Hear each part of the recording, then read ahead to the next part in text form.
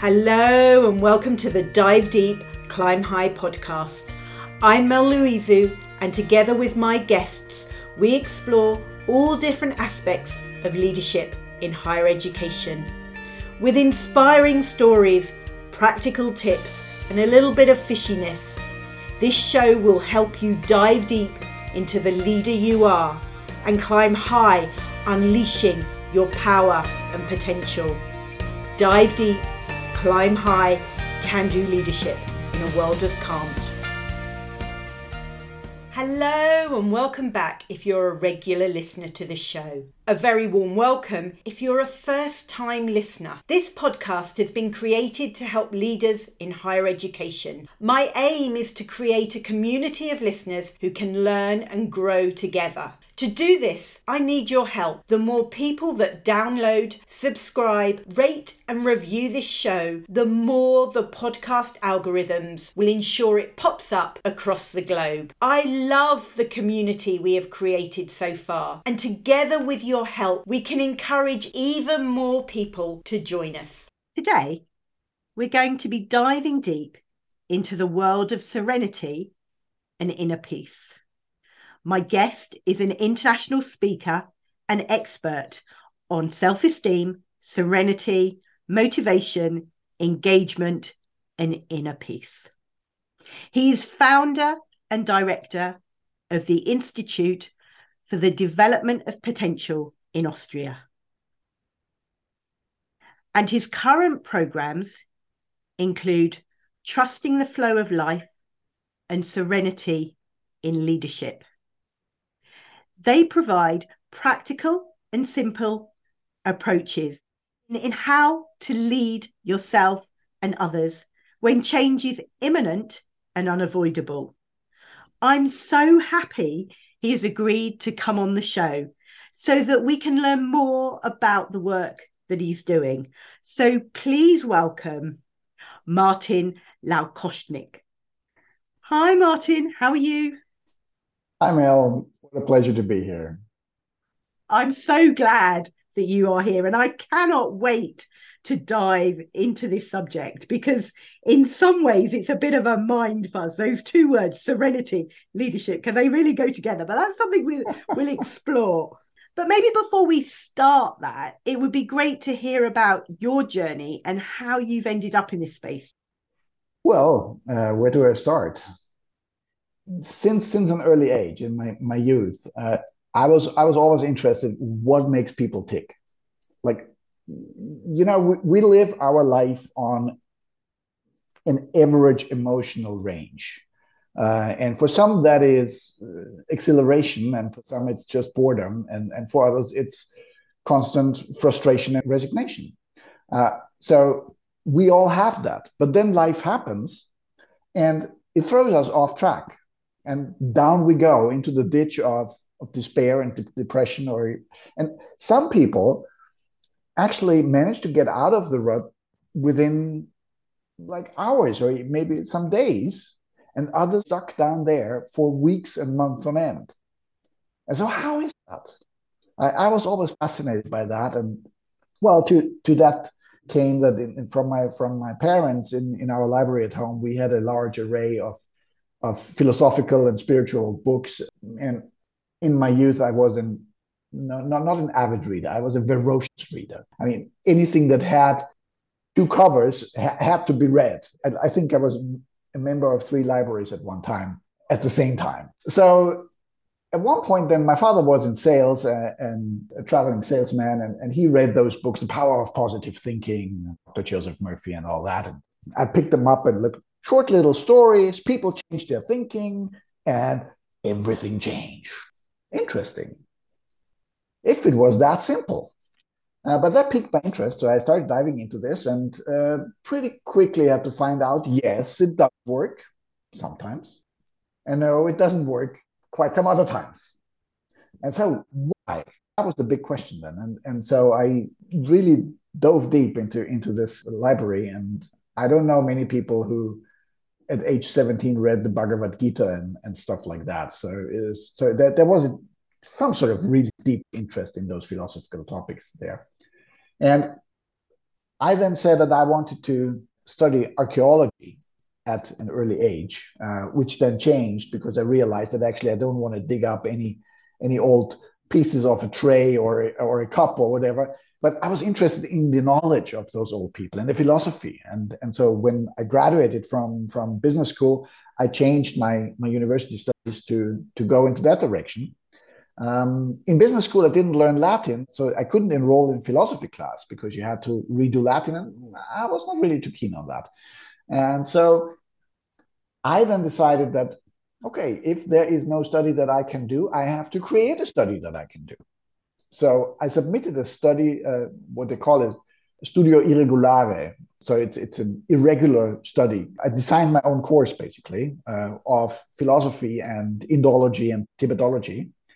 And it was accepted, actually. So I started studying that in Vienna University. And then I met a lady. She said, but you know that actually this study here, that's Buddhism in disguise.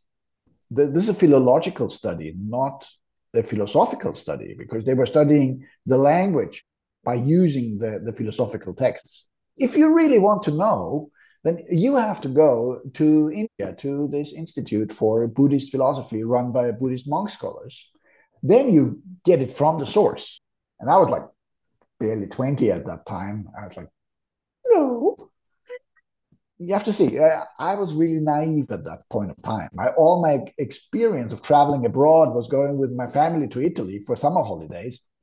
Once, when I was 6 years old, we went to the Czech Republic when still the Iron Curtain was there. And that was a pretty traumatic experience, to experience this oppression firsthand. And then I had a graduation trip to Greece, but that was it. And I'll go to India for half a year. And I was like, no way. I'm not doing that. But then, there was a little bug in my ear. And that bug said, if you really want to know, go away. If you really want to know, go away. If you really want to know, damn it. So I picked up the phone, called the administrator of the institute, said, okay, send me this bloody form and I'll go. Yeah. So I booked a non-refundable, non-changeable ticket, 6 months out, flew to Delhi, and so many stories I could tell you about this. But long story short, I spent there all in all 3 years living in India. And the country is overwhelming, to say it slightly, and absolutely adorable. I absolutely love it. It's my second home country. Even years after I lived in India, I saw something on TV about India and I got so homesick, really with Jeff Payne and everything. So it was an amazing, amazing time. And so that led me into that arena. And as they always say, we understand life only in hindsight, looking back. And so the Buddhist studies were sort of like very interesting, very fascinating, and very dry. So Buddhist philosophy, you have to see, in old India, when two masters discussed stuff, then one could prove a wrong viewpoint of the other. So the other one had to convert to the belief of the other. So let's say the Pope discusses with whoever is head of the Anglican Church, like spiritual head. I know that the king is actually the head of the church, but like in a spiritual sense. And the Pope wins the discussion, so all of England is Catholic.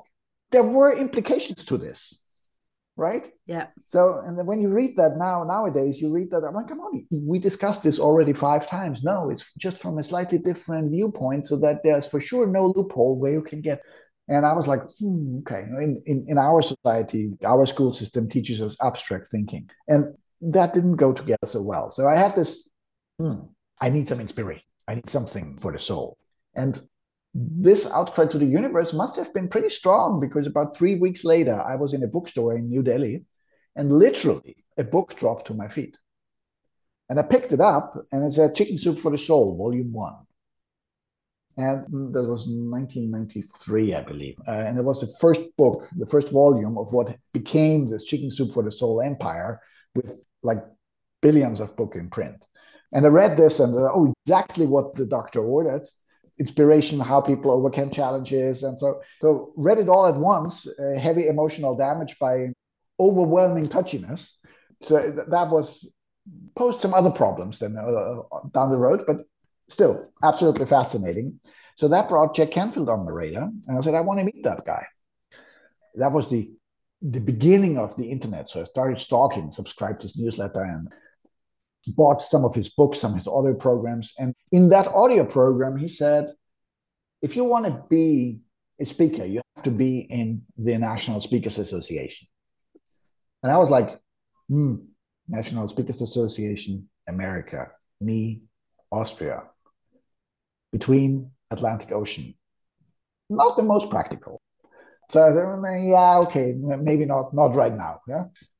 So, and then the opportunity arose actually at the beginning of 2005.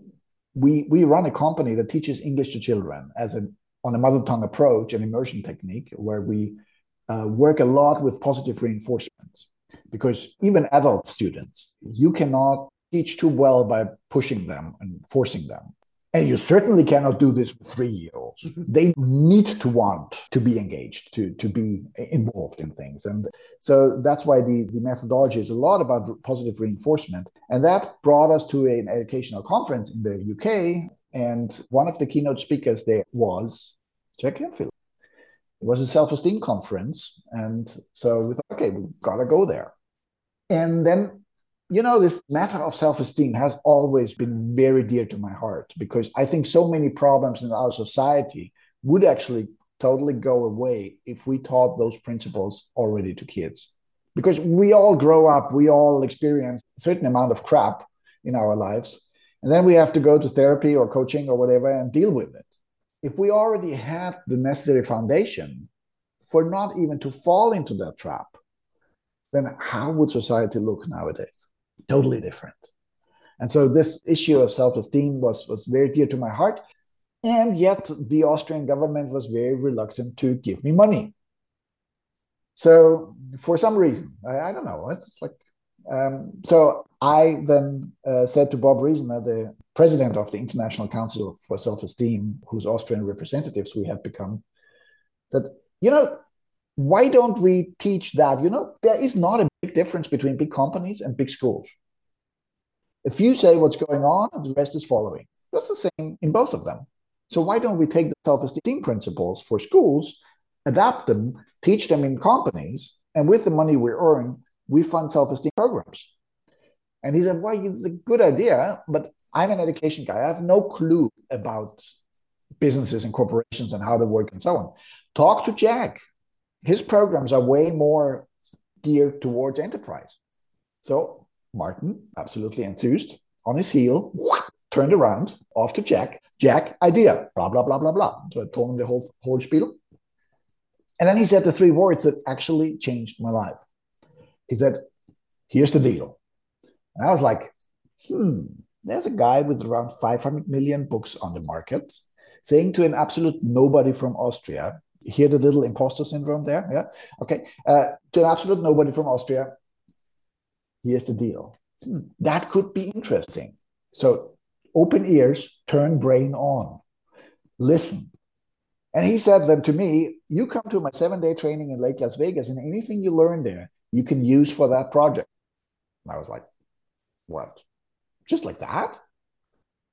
Sure, just like that. I mean, that's Jack. He's very, very generous in this. And he's a teacher originally himself.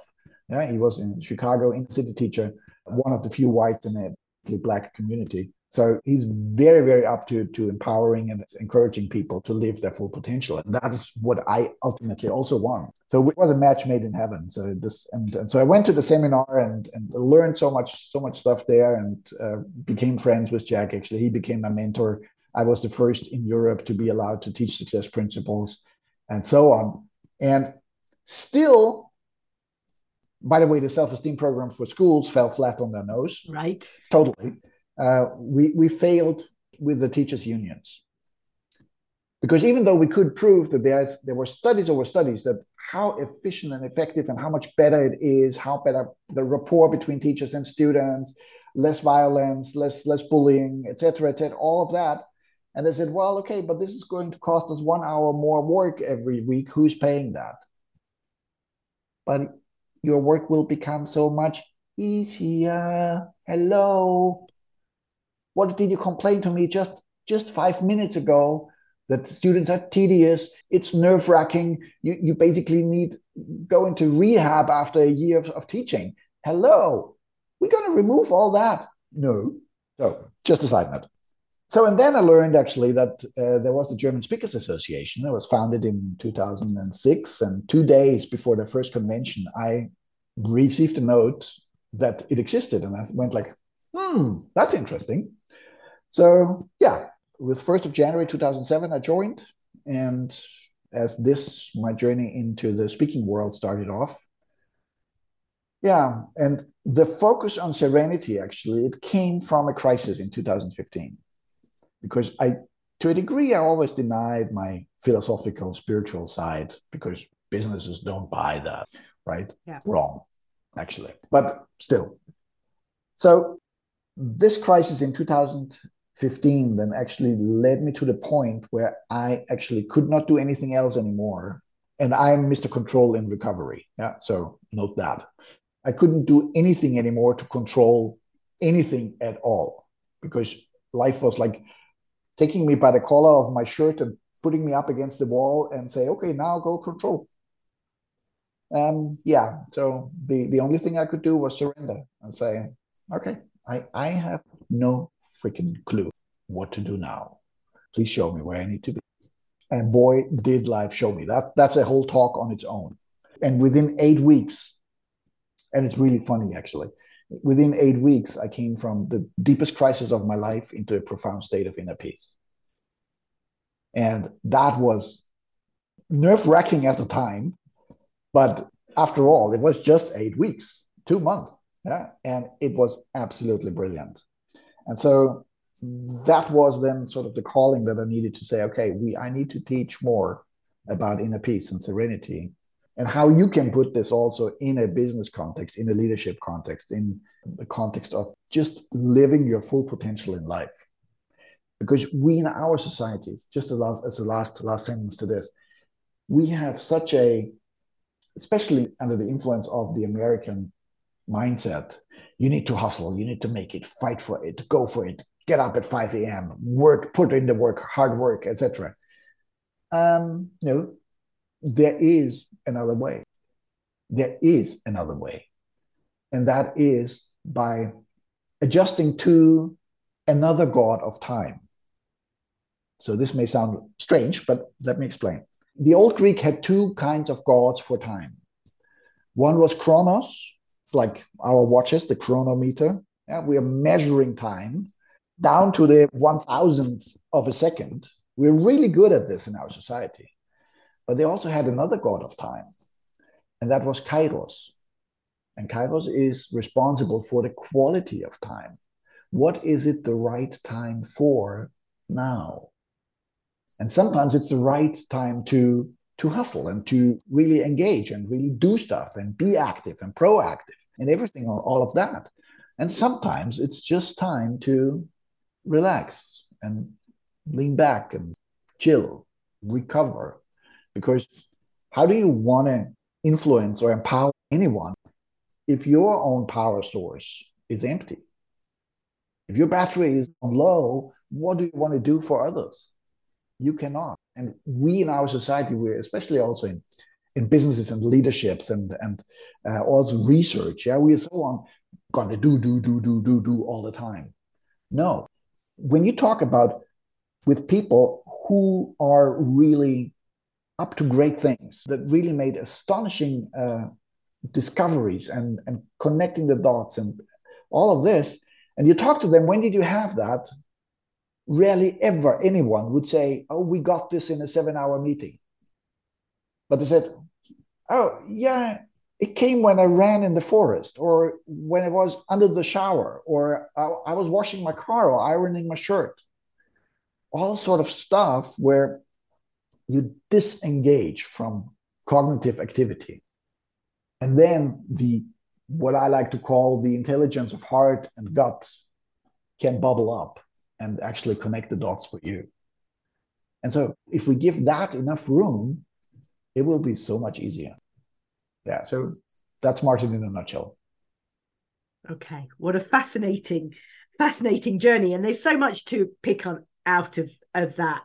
And I suspect that people that are listening to this, there will be some that get it and go, yeah, I know that. And it's a work in progress. It always is. I don't think any of us quite nail it. Still for me. But I suspect there are also people that are going, yeah, what? So, and I'm guessing that you've come across those people. You must have done in the work that you do. So, absolutely.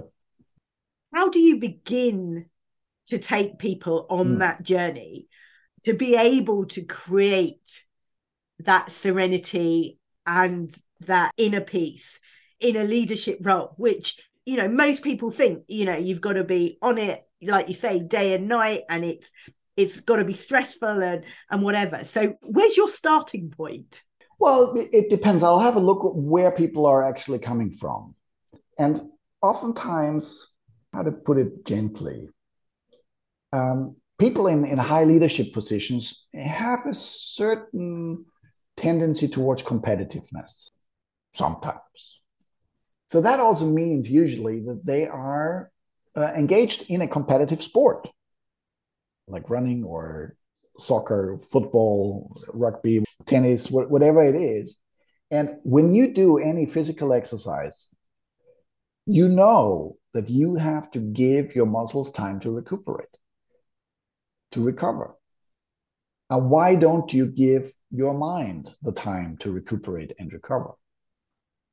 And the thing is, what I'm talking a lot in my programs is about how we form habits. And that's what I call when life gets from willpower to automatic to automagic. And that's because habits are something extremely useful, and we all get conditioned all the time, obviously. And I think that's something very useful if we don't have to think in the morning which end of the toothbrush needs to go into the mouth. Saves a lot of time, and you don't have to recalibrate your car each and every day to see which side is the driver's seat on and to get in on the right side. People say, okay, come on, this is silly. Yes, it is. But it pretty well illustrates that we do so much on habit. We do so much on autopilot. Yeah, we drive the way to the office and don't even realize I should have crossed 3 bridges and I did not notice one because we were so on autopilot. And it happened to me one day many years ago. I was on the way to the office and suddenly a little voice from the back came, Daddy, didn't we want to go to the kindergarten actually? And I was like, oh, right. Yes, true. Because I was already so engrossed in my thoughts, and it's a shame to admit, actually, but I had literally forgotten that my daughter was with me in the car, and I was supposed to drop her off in the kindergarten before I go to the office. So just a 10-minute detour, so it was easy, but still, it shows the power of automatic, of our habits, that we drive the same way each and every day, and it's so ingrained in our subconscious structure that we don't even have to think about it anymore. The question that arises here is, are those habits that you are nurturing actually empowering you or disempowering you? That's the key thing.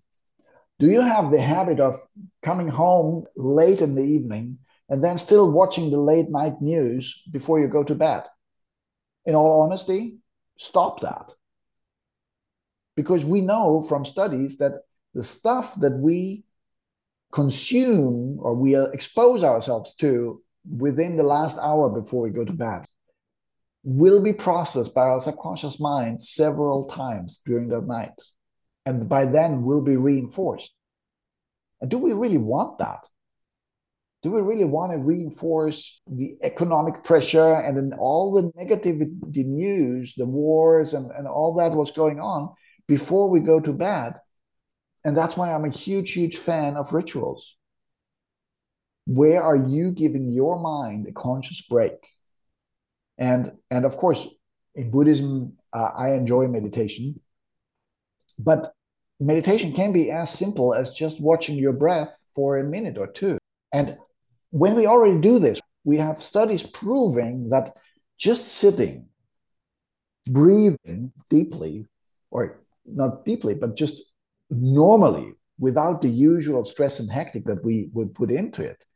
Just breathing normally, taking a deep breath in and letting a deep breath out for just a minute or two already does wonders on stress hormone production, breathing, blood pressure, etc., etc. All of those things, all very good, favorable things to support our body with so that it can cope better with stress.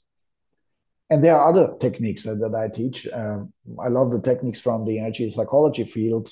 Some may have heard of tapping, where you, as a tool to let go of stress really easily and quickly. And I've been doing one-on-ones with people on all kind of things. And it's just exhilarating to see that somebody is leaving like 10 centimeters taller after an hour or so, because they dropped so much weight that held them back on their shoulders. So the reason is also that we are out of touch with ourselves.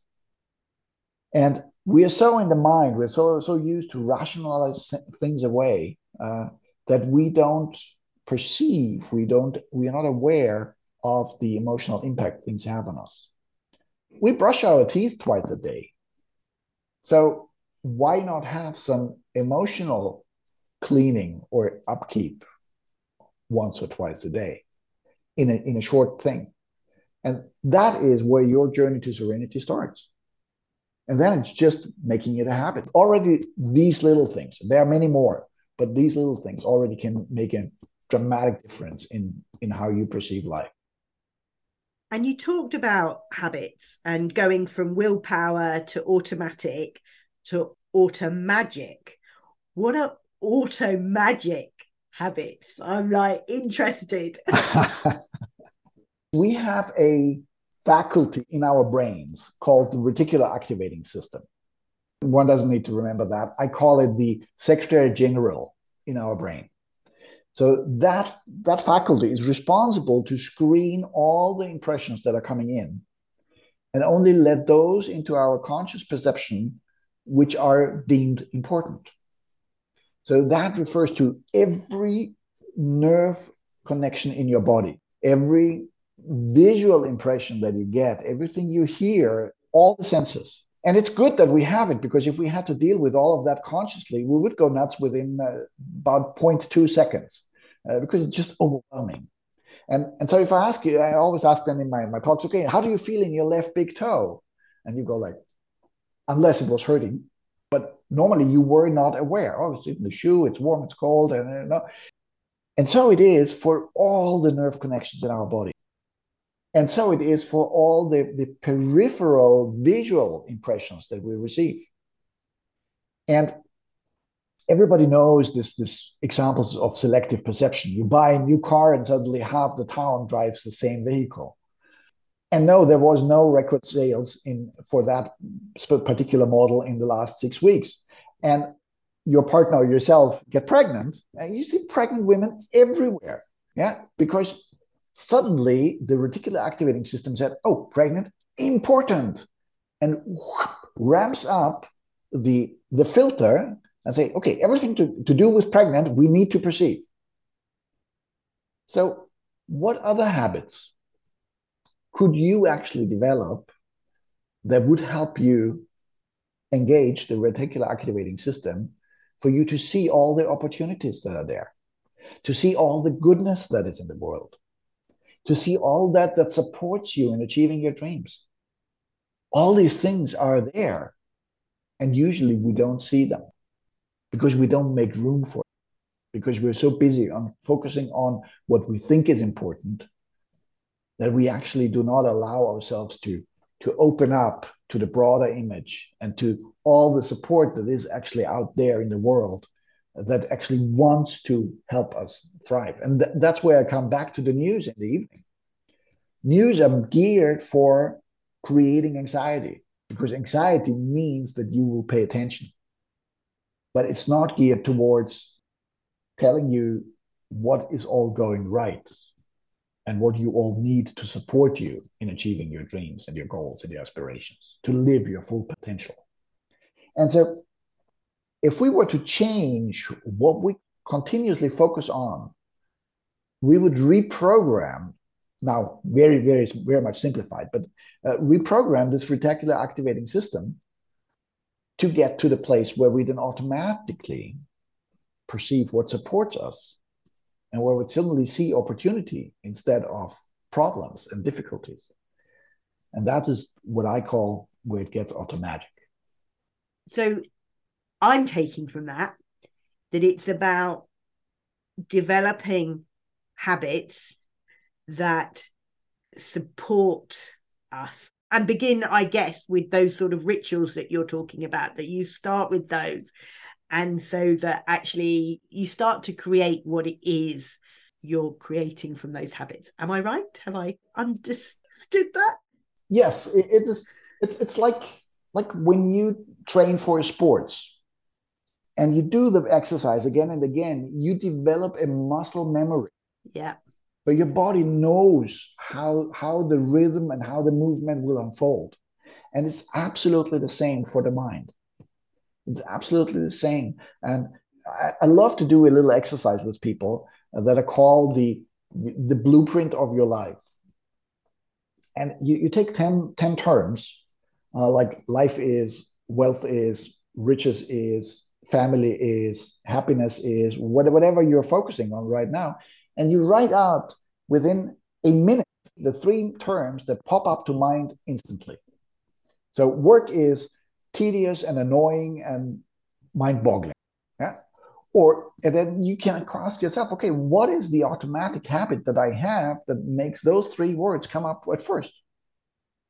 Why is not work is fulfilling my deepest desire, or fully paying into my developing my potential, and is absolutely exhilarating and enjoying? Why are not those words coming up? And the same for any other major issue in your life. Like, what are the 3 words that come up for relationships? What are the 3 words that come up for family, for health, for your well-being, whatever it is? Because these are the automatic imprints into your subconscious that you are basically filtering everything you do with. I love that. That is such a cool exercise. So I'm guessing that actually then if people want to change that, they choose 3 words that they would like it to be. Is that the sort of process that you go through? Yeah, I would rather say you go out, start looking for evidence. Okay. For those 3 words that you want them to be. Okay. So consciously focusing in on, okay, what do I need to do to make it more enjoyable? Yeah. To make it more nurturing, whatever it is. And then you realize, okay, maybe I'll need to change my office hours, or my office, or my job, or maybe, or sometimes it's really simple things. Learn how to not get that negative person in the office get to you so much. Yeah. Oftentimes you don't really need to do the radical and drastic changes. It's some small things. And realizing that actually, okay, why is that person triggering you so much? And then you start working on that trigger. There's a beautiful quote of an Indian guru. He said, "Who do you give the privilege to make you angry?" And I love that. And I really say, okay, this is really give that privilege out very carefully. Because then you notice actually that we make ourselves angry, not the circumstance outside. Yeah. We allow for ourselves to become angry. Yeah. Yeah. And so it's a lot of different things. And then also rejoice, actively rejoice in when you see somebody experiencing something that goes in the direction that you want it to. Because we know from studies that the emotion of rejoicing is almost, it creates the same neurological pattern in our brain as if it happened to ourselves. So by that, we condition ourselves, oh yeah, this is a nice thing. And oh yes, oh, this looks great. I'm so looking forward to experiencing more of that in my life. And By that, we will then recondition our filtering system, and we'll see more. Suddenly, we'll see more and more and more of those things that we actually want to have. And this is what I call the psychological component of the law of attraction. Because there may be a metaphysical component to it, and all that. This is for everybody their own, but it's a clearly proven fact that our filtering system helps us perceive more on what we focus on. So let's focus on the stuff that actually gives us joy, that gives us the empowerment that we seek, gives us the fulfilling relationship that we want to have in our lives. Yeah. Who doesn't want more of that? Exactly. But what are we consciously doing for it? Yeah. Are we consciously taking measurements? Are we constantly taking steps to look for that evidence? Because it is out there. I suspect not for many people. I suspect their focus is on their target, their task, what they need to do next. Yeah, and also on what they don't want. Mm. And our subconscious works in images. So I don't want more stress. What remains is more stress. Yeah. So it's not that simple, but there is something to this. If we say to people, don't think about a pink elephant, our subconscious works in images. Give it the images that you actually want to perceive, that you actually want to experience. Look for those images and then affirm to yourself, oh, yes, this is wonderful. So great that person gets to live that. I'm looking forward to living it myself. Yeah. And not, oh, look at the bugger. He has all the luck that I don't have. And for me, it's always going wrong and blah, blah. No, stop. Yeah. However, there is an important thing here. I'm absolutely against this cancel culture. The worst people I have in my coaching for tapping and energy psychology are the positive thinkers. Because in the tapping, for it to be effective, we need to acknowledge what is there. And when I'm, apologies, goddamn frustrated, then I'm not just a little bit uncomfortable. But there is a serious emotion there. There is something real going on, and I need to acknowledge that. And then I can work on letting it go. But if I right away, right out from the beginning, no, I must not think negative. No. You push that away, then it will show up in another part of your body or somewhere else in your experience because it is there.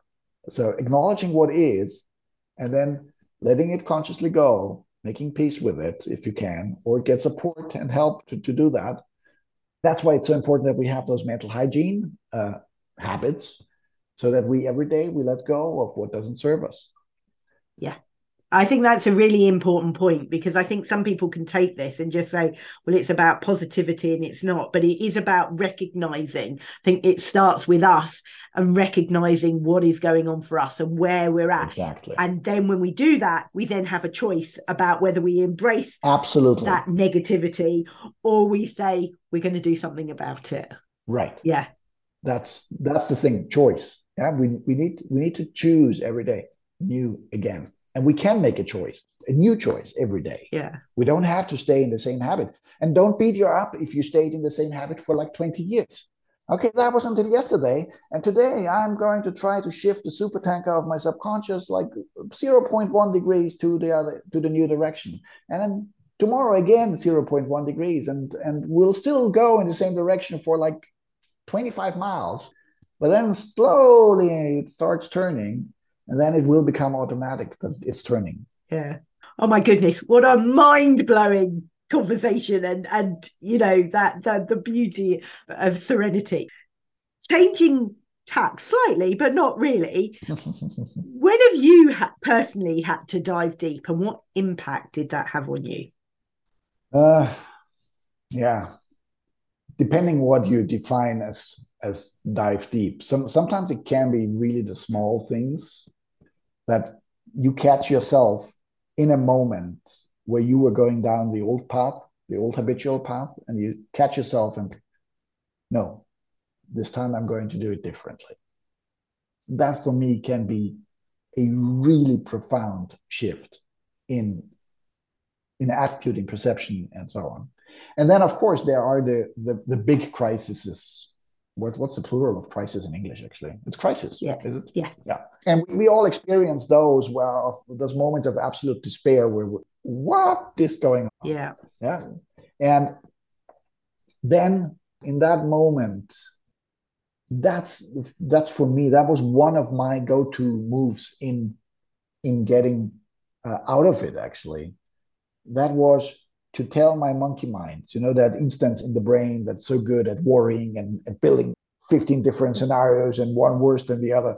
And telling the monkey mind, okay, you go off to the corner. We don't need to find an answer to this right now.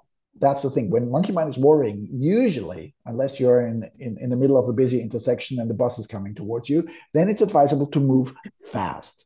But usually when you said, okay, how will this unfold? Where will the money come from? Why am I in this deep doo-doo? Whatever it is, get monkey mind off into the corner and say, okay, we don't need to figure this out right now. Let's continue. Thank you, life, for showing me where to go. Mm. And then monkey mind will come back. No worries. In my deepest crisis, I send it off into the corner, I don't know, about 423 times a day. But then, okay, get back to what are you doing? Keep doing what you're doing and keep on track. And the worries will usually, all the stuff that really worries us so much, if we take a little bit of step back and look at it and give it some time, there's this old saying, sleep on it a day or 3 days. Yeah. Oftentimes that's really, really useful advice to really then go and re-examine with a bit more distance. And we'll usually find that actually it's not as bad as we thought in the beginning. Yeah. And if it is as bad as in the beginning, get help. Yeah. I think that's what I really want to encourage everyone. You don't have to face everything alone. We all oftentimes have this notion, no, I have to figure this out. No, you don't. Yeah. Please get help. Love that advice. When have you felt like a fish that climbed a tree? Oh, my goodness, many times. Going out in front on a stage with 500 people in the audience. When I arrived first in India, I certainly felt like a fish climbing a tree. I think we often do that when we actually explore new things. Mm. And little by little, then they become more familiar and we know how to embrace the new situation and ease into it. And what comes to mind right now for me is also that I used to beat myself up why I couldn't do it perfect right from the start. Mm. And we are often so patient with other people and so impatient with ourselves. And to give ourselves this benefit of the doubt and say, okay, well, you're learning something new here. You're doing something that you haven't done before. What little progress have you made? And if that progress only was that you have tried to do it, that you thought about actually doing it, then that's already something to celebrate, isn't it? Completely and utterly. And I hope that people will try some of the tips that you have given in this episode, because they're absolutely brilliant. Honestly, it's just been such a joy. And I know that we could go on for hours and hours and hours. How can people get in touch, find out more, learn about your courses? What's the best way for them to do that? Yeah, that's a little bit of a problem. I just recently noticed that actually I don't have so many programs like online courses and stuff in English. Still in development. They will be coming. Most of the stuff is available in German. But copy my name, paste it into your favorite social media app. You'll find me there. Connect there. Or my website, of course, martinlaschkolnig.at. So first name, last name.at. And /en for English, you'll get to my English website. Yeah. So that's usually the best ways. But LinkedIn, Facebook, Instagram. Yeah. And we will put all of those in the show notes. And obviously people can follow you. And as and when you have them in English, they can reach out. And I know that you travel the world speaking. And so you're quite happy. I'm quite happy to receive speaking requests from, so far, I haven't been to Australia and Oceania. but all other speaking engagements on all other 4 continents up to now. Well, we'll see if we can change that through this podcast. Fingers crossed. Fingers crossed. You never know what happens. No, you don't. I'm going to think about the auto magic habit that I can create for that. Yes. It just leaves me to say a massive, massive thank you for coming on and sharing your wisdom and your knowledge and the journey that you have been on. What final words of wisdom would you like to leave people with today? Don't take everything so serious. Have a laugh. Thank you for listening to this week's episode of the Dive Deep, Climb High podcast with me, Mel Louisu. To help build our community of leadership listeners, please leave me an Apple Podcast 5-star review. Remember, our fishy adventure doesn't have to end here. Connect with me on LinkedIn, Instagram and Twitter. Links are in the show notes. Dive deep, climb high, can do leadership in a world of can't.